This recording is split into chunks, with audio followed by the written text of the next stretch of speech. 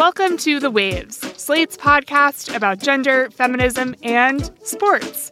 Every episode, you get a new pair of feminists to talk about the thing we cannot get off of our minds.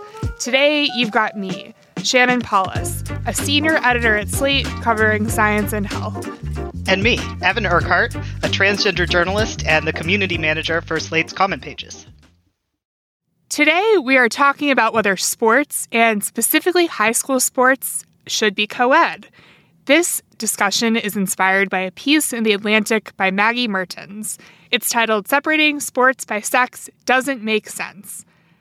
I'm excited to talk about this because I was really into sports in high school, specifically cross country, track and field. I also did a fake made-up third season called Winter Track, and I'm still really into running as an adult. I'm training for a marathon right now, and running as an adult at the recreational level, you're usually not separated by gender. And, you know, when you sign up for a big race, you do have to, put whether you're male or female on your form. But the Boston Marathon and the London Marathon, as of a couple weeks ago, you can register and indicate your gender as non-binary, which is awesome. Evan, why did you want to talk about this?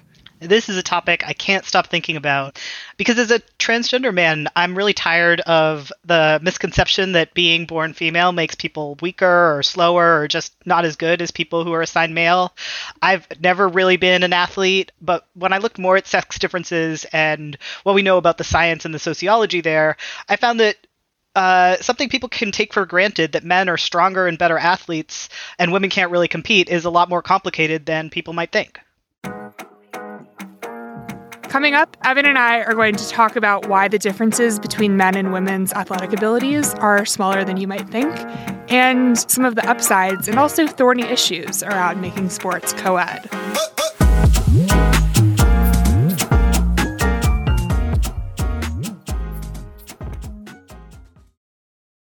All right, we're back, and we're going to talk about whether, as Maggie Mertens asks in a recent Atlantic piece, separating sports by sex makes any sense at all, specifically at the level of middle school and high school sports.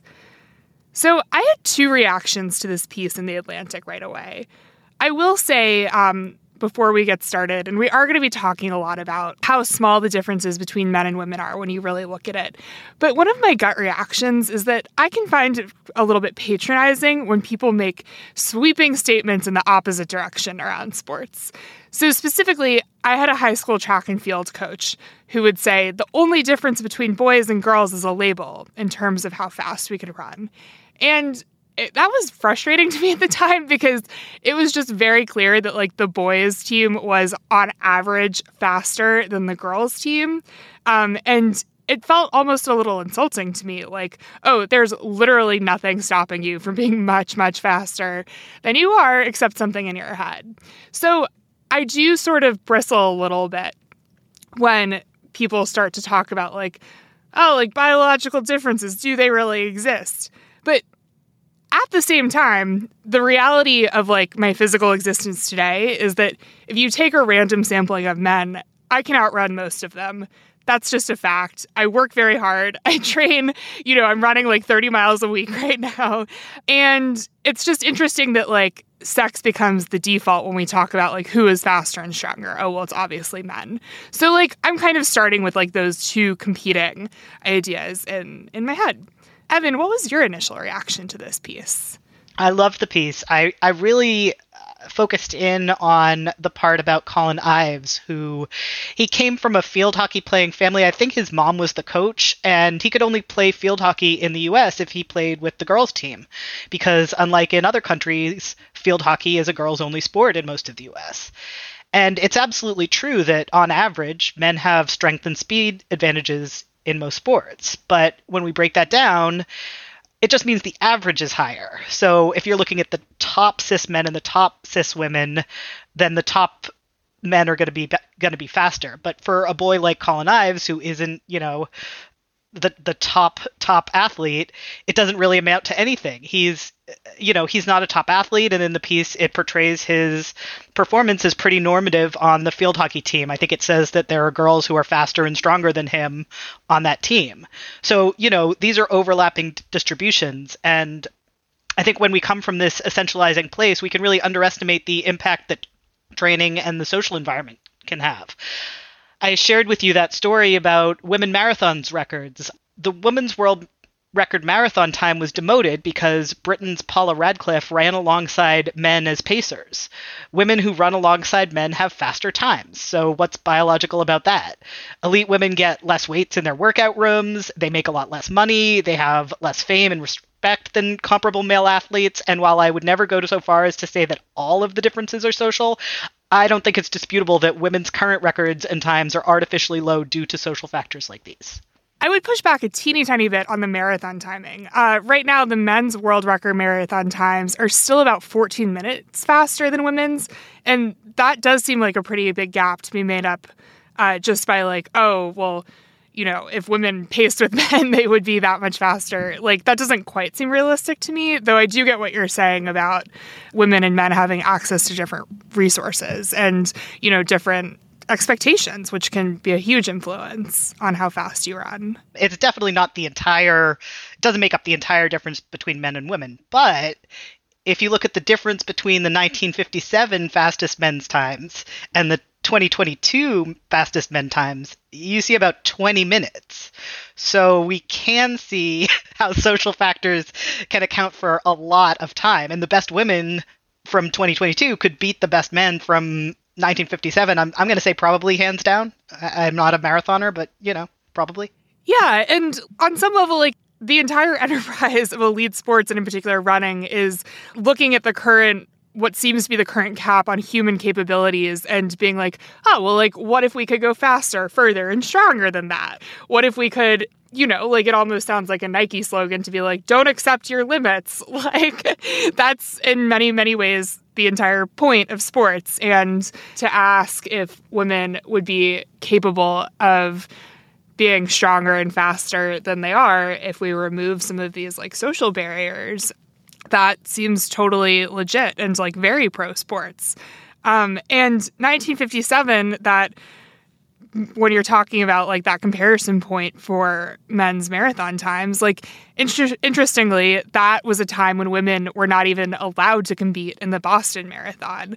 The first woman to run the Boston Marathon, Roberta Gibb, in I think the 1960s, she ran in a giant sweatshirt and hid in the bushes before the race started. So no one would notice that a woman was also God forbid, competing alongside the men. And one other really, really striking example of inequality in elite sports, at least as someone who doesn't watch sports or keep up with sports that religiously, when we were taping a Waves episode on Brittany Griner, I was just shocked to learn that her salary was in the low hundreds of thousands of dollars in the WNBA, which is a nice living. But when you compare it to men making millions and millions and millions, it's just such an incredibly stark difference. Though, you rightly point out that, we're talking about high school sports. We're not talking about people at the very, very extremes of talent here. And so to bring it back to high school sports, so, imagine, okay, we let boys play on girls' teams and girls play on boys' teams. And let's take, the example of football, which is a kind of an extreme sport. Size matters a lot. Girls are, on average, smaller than boys. You let girls play on boys' football teams. Evan, I'm going to pose this question to you. Aren't a lot of girls going to end up getting hurt? Aren't we keeping girls safe by keeping them on separate teams in that context? I mean, when it comes to football in particular, my opinion is that we maybe don't value the bodies and safety and futures of boys highly enough. I kind of don't think the risk versus reward is there with full contact football, and I'm kind of against letting young children play it, maybe even high school children. But if someone disagrees with that, if someone really does see a value in football specifically, I kind of don't see why they'd worry about girls when they're not worried about boys. If there's something that's so good about football that makes it worth all these injuries, including like concussions that can like have a life and death, then I think the same value that they're seeing that makes it worth it for the boys is there for the girls too. I really find that framing so interesting of like, well, if we're so worried about the girls' safety, we should be worried about the boys' safety as well. We can't just put our boys through whatever. My like controversial opinion is that we shouldn't have football too.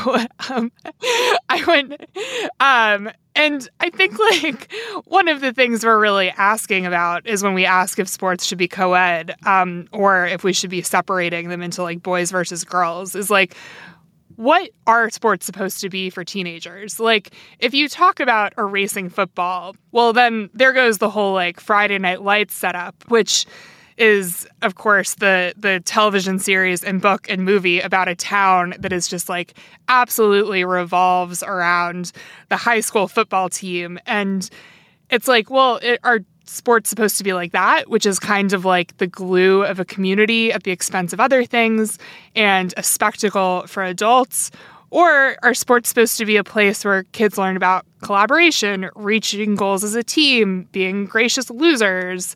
And I think one hugely overlooked aspect of high school sports is like, it's just a space to learn about movement and to understand that like movement can be fun, and to like learn about things like, eating enough fuel before you go and play a game or lift weights, and like how to like let your body recover and what to do when you get injured. Just all of those mechanical things that like set you up for like a really good life of like being active. And if you make more teams co-ed, you open up space for students to join and be valued, even if they're not very strong or very fast. When I think about like, oh, what if we separated running teams by pace instead of girls versus boys, then you say, well, like, yeah, then we have like a segment of the team that runs like 11-minute miles or 12-minute miles, or like is just learning to like, walk their runs. And running is a really wonderful tool for depression, and it has all these health benefits, and it's just like an excellent life skill to have, regardless of how fast you are.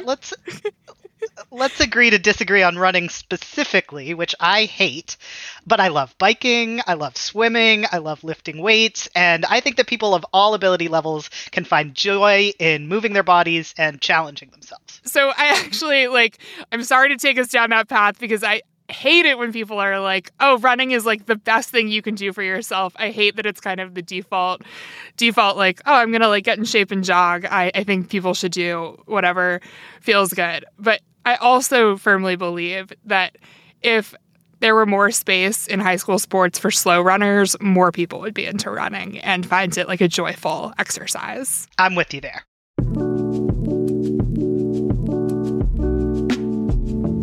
We are going to take a break here, but if you want to hear more from Evan and myself on another topic, check out our Slate Plus segment, where we will be talking about Adam Levine's sext messages. We've been talking about sports and gender and biological sex and what happens when you let girls play with boys. Evan, where do trans youth fit into all of this? One thing I liked so much about your suggesting this topic is that we were able to get through the whole first segment without once mentioning trans people or trans kids. And, that's exactly why desegregating sports by sex, particularly kids' sports and more casual levels of sports, would be such an amazing thing for trans youth. What we've been seeing in America in recent months has been this huge coordinated push from the Republican Party to make trans people in sports a wedge issue of our time. There have been dozens of bills targeting trans youth participation in sports, almost always meaning outright bans on trans girls playing on any girls' team, and sometimes targeting trans boys playing with the boys as well. And what we've seen is that this has resulted in some really absurd outcomes, because trans kids don't play sports that much. So we have situations like the one in Kentucky where the only trans girl playing on a girls' sports team in the entire state was banned from a field hockey team that she literally helped to start. A lot of the media coverage that led up to this legislative assault on trans youth has focused on elite athletes, but as we were saying, the fact is that everyone benefits from being active and pushing their limits, and very few people are in that elite cohort where the minutia of whether one athlete has an unfair advantage becomes much more important to get right. As an aside, I do think this is a much more complicated picture in elite sports. Media portrayals sometimes lose the nuance of how much hormone therapy can end up changing trans people's bodies, and the evidence suggests that competitive advantages may not persist after certain benchmarks are met. But putting all that aside, for these less competitive levels of sports, if the norm is that they are mixed gender, then the problem of trans youth playing sports at more casual levels just melts away. A trans girl or boy or a non-binary kid can play on the same team as everyone else, get the benefits of athleticism along with their peers, and their transition doesn't have to become this crisis point for them or for their school. Shannon, have you been hearing about these attacks on trans kids playing middle and high school sports, and what do you make of them? Well, first of all, kids should not be attacked for doing anything. They're kids. And in particular, the case of the trans girl playing field hockey and being banned from her field hockey team, one thing that was so striking is that her team members really wanted her to play. And they were, like when they would score goals, they would like shout out her name, even when she was benched. And it's just like very heartbreaking to see adults get involved in this way. But for me, I think like it comes back to this bigger picture idea of what is the point of sports, and particularly kids' sports. And part of sports, in addition to all of the stuff we've been mentioning, is just like learning to coexist with other kids and to work together, to lose games graciously, to be a good sport about it when someone's better than you. And it's just impossible to see how being inclusive of trans kids does not actually enhance all of those aspects of playing a sport. The restrictions and attacks are obviously transphobic, but for me, they're also kind of misunderstanding what middle school and high school sports are. And one thing that I've been thinking about a lot in prepping for this episode is just like the obvious benefits of co-ed sports.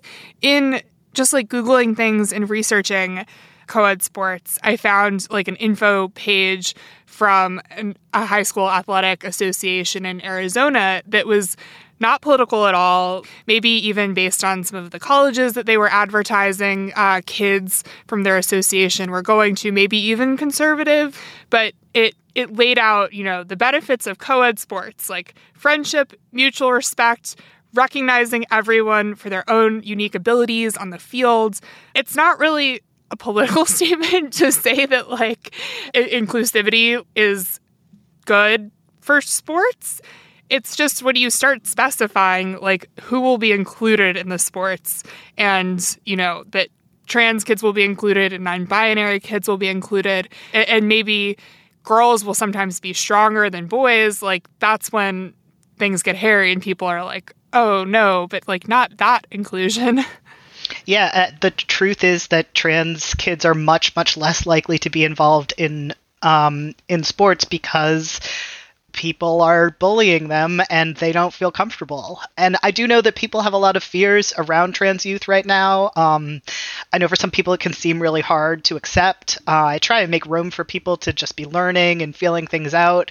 And I think the benefit of something like this is in not singling trans kids out specifically, it just kind of underlines how much more similar people are than they're different. One thing that was really brought home to me when I did transition was that the biological sexes, as different as people think they are, it's not as much as you think. I mean, I don't think I would be able to have the life experience of going out in the world and, everyone who doesn't know that I'm trans just thinking I'm a normal guy.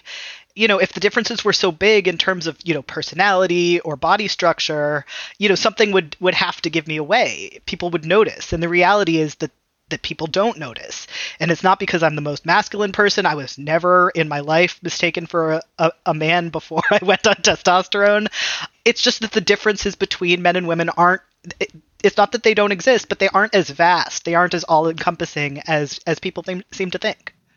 And it's just so threatening for some people to hear that. And it's funny because I was just saying in our first segment that, there's this big gap between the men's world record time for a marathon and the women's world record time for a marathon. Biology has to be playing some kind of role in that. But really, we're talking about the difference between like a 2-hour marathon and a 2-hour 14-minute marathon. And if you take a step back, those are just like slightly different flavors of like wildly incomprehensibly fast. I guarantee you the man with the 2-hour time and the woman with the 2:14 have a lot more in common with each other than they do with all of the men and women who don't spend their lives training to run marathons as fast as that. Yeah, and I bet you would find like a bunch of biological similarities between them that like exist between them and not between the rest of the population. That, absolutely. Certainly not me. Yeah. I'm 5'2". Predispose them, exactly. Like predispose them to running faster, to like gaining muscle, et cetera, et cetera. Can I pose a question for you that I think a lot of people might have? I think that one of the benefits of separating sports by gender is at the high school level that the girls who are at the top of their game like really get that space to shine. And one kind of like nagging concern I have at the back of my head as we talk about this is like, okay, if we mix everyone together, that's good in a lot of ways. But what happens to those girls who would be, say, stars of their basketball team, but if you put them on a mixed gender team are just like a little bit more average on the team? Well, we have been focusing on less elite athletes, and for me, that's very much on purpose. I don't know if I think that the Olympics needs to change or that elite divisions of college sports need to change, but we're talking about the high school level. I think we need to recognize there would absolutely still be girls who, just by chance, were among the best athletes of their school at a high school level, even in a mixed gender environment, particularly in small schools where there weren't very many jocks. So those averages, didn't have time to like work their magic. So there would be fewer girls who were star athletes, but it wouldn't be zero.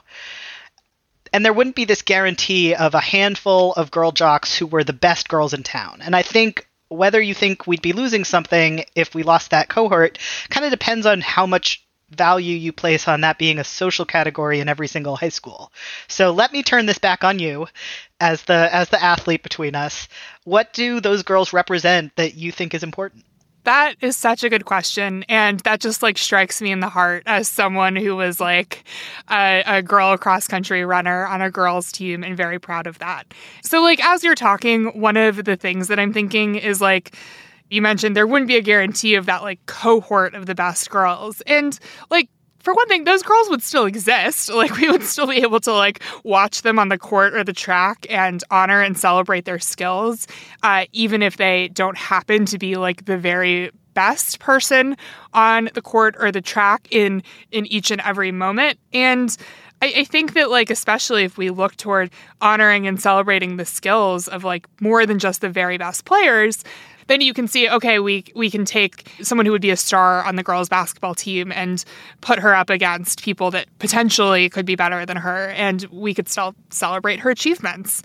I also think that, like, co-ed sports versus gender-separated sports, we've been talking about it like we're going to flip a switch and maybe have all co-ed sports be all the time. And while that might be, like, a better norm, we're very much like, we're not going to wake up tomorrow in that world. And we're kind of like talking about blurring the lines so that we can have more inclusive leagues and more inclusive games and like, not kick that trans girl off the field hockey team and, allow people to separate based on ability a little bit more. So I think that we can have we can have a world that is much more inclusive without being like, there will never be another girls' team at this high school. And to be honest, like, when I really think about what we would lose if we stop having girls' teams at high schools, like, I just think about how much I loved being on my all-girls cross-country team. Like, those were just some of the best memories from high school. Like, we would get dressed up in themed outfits ahead of meets, and we would have, special breakfasts in the cafeteria, and we would go to cross-country camp and braid each other's hair. And I think in some ways it's just hard to imagine my sports experience any other way because it was set up as, a girls' team. And I think it is possible to imagine, like, wonderful experiences with like a slightly different cast of characters happening in other setups that do not rely on the gender binary to that extent. I can imagine someone being like, yeah, my co-ed team rules, because I have been on co-ed teams that also rule. I can't help when I'm listening to you to share my own high school remembrance.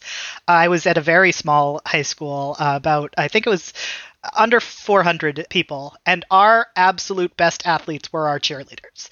They won competition after competition. They were the best in the state. I'm pretty sure they won some regional titles as well, and none of our other teams ever won anything at all. They were just a complete joke. So the girls had all of the glory. They had all the trophies, and most of them were even pretty nice, so I'm not even mad. I grew up in a town where the best athletes, undisputed, were all girls, even with the genders being segregated. And I think that informs what I believe is possible in a co-ed environment. Women and girls can excel even when their competition is men. We're so used to an environment where men's athletics are overvalued, it just kind of warps what we think the possibilities are if we, moved away from all that.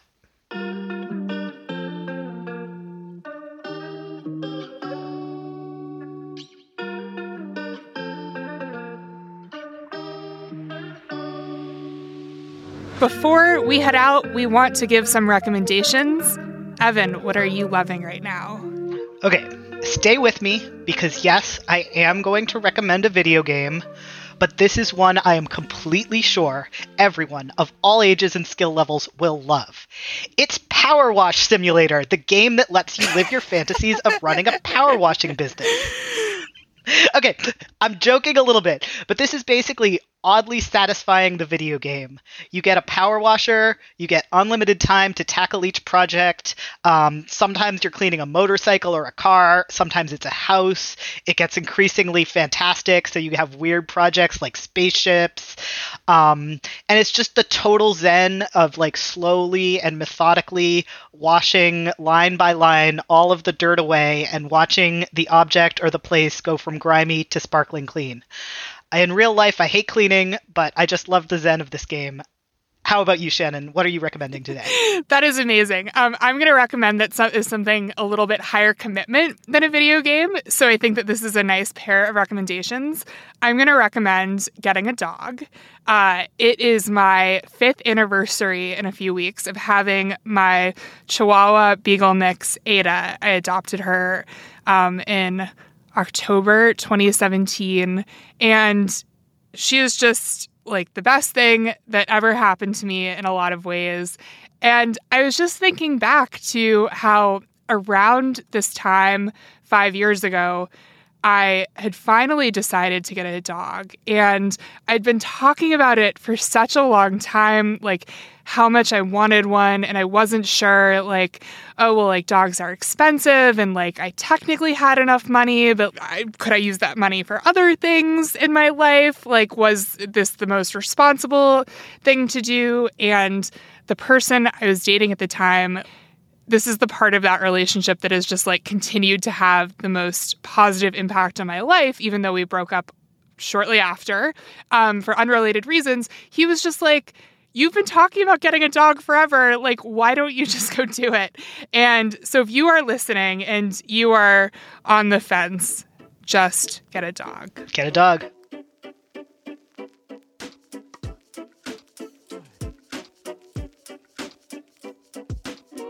That's our show this week. The Waves is produced by Shayna Roth. Shannon Paulus is our editorial director.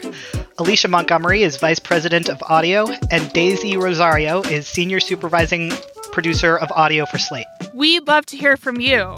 Email us at thewaves@slate.com. The Waves will be back next week. Different hosts, different topic, same time and place.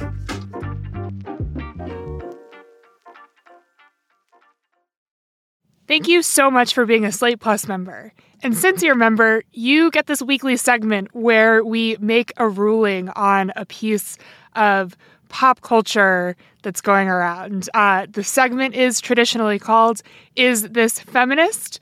I don't think we're going to make an exact ruling on whether this topic is feminist, but we're going to discuss and dissect something that people have been debating about. And this week, we're talking about Adam Levine's sext messages. I have not followed every twist and turn of the Adam Levine saga, but the basics of it are that he was DMing with a TikTok model or an Instagram model and having an affair while in a relationship with someone else. You know, maybe most people don't cheat with TikTok models, but cheating, a very common occurrence thrust into the spotlight. And in particular, people have been focusing on the content of his messages. I'm not going to read them all, but he wrote to this woman, "That body of yours is absurd. It is truly unreal how fucking hot you are. Like, it blows my mind."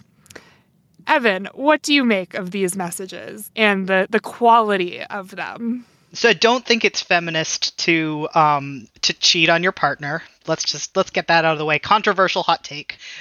But yeah, I think the most feminist thing you can do is really make a meme out of a celebrity's cringy sexts. So, you know, I've seen like a joke about climate change being the hottest fucking thing.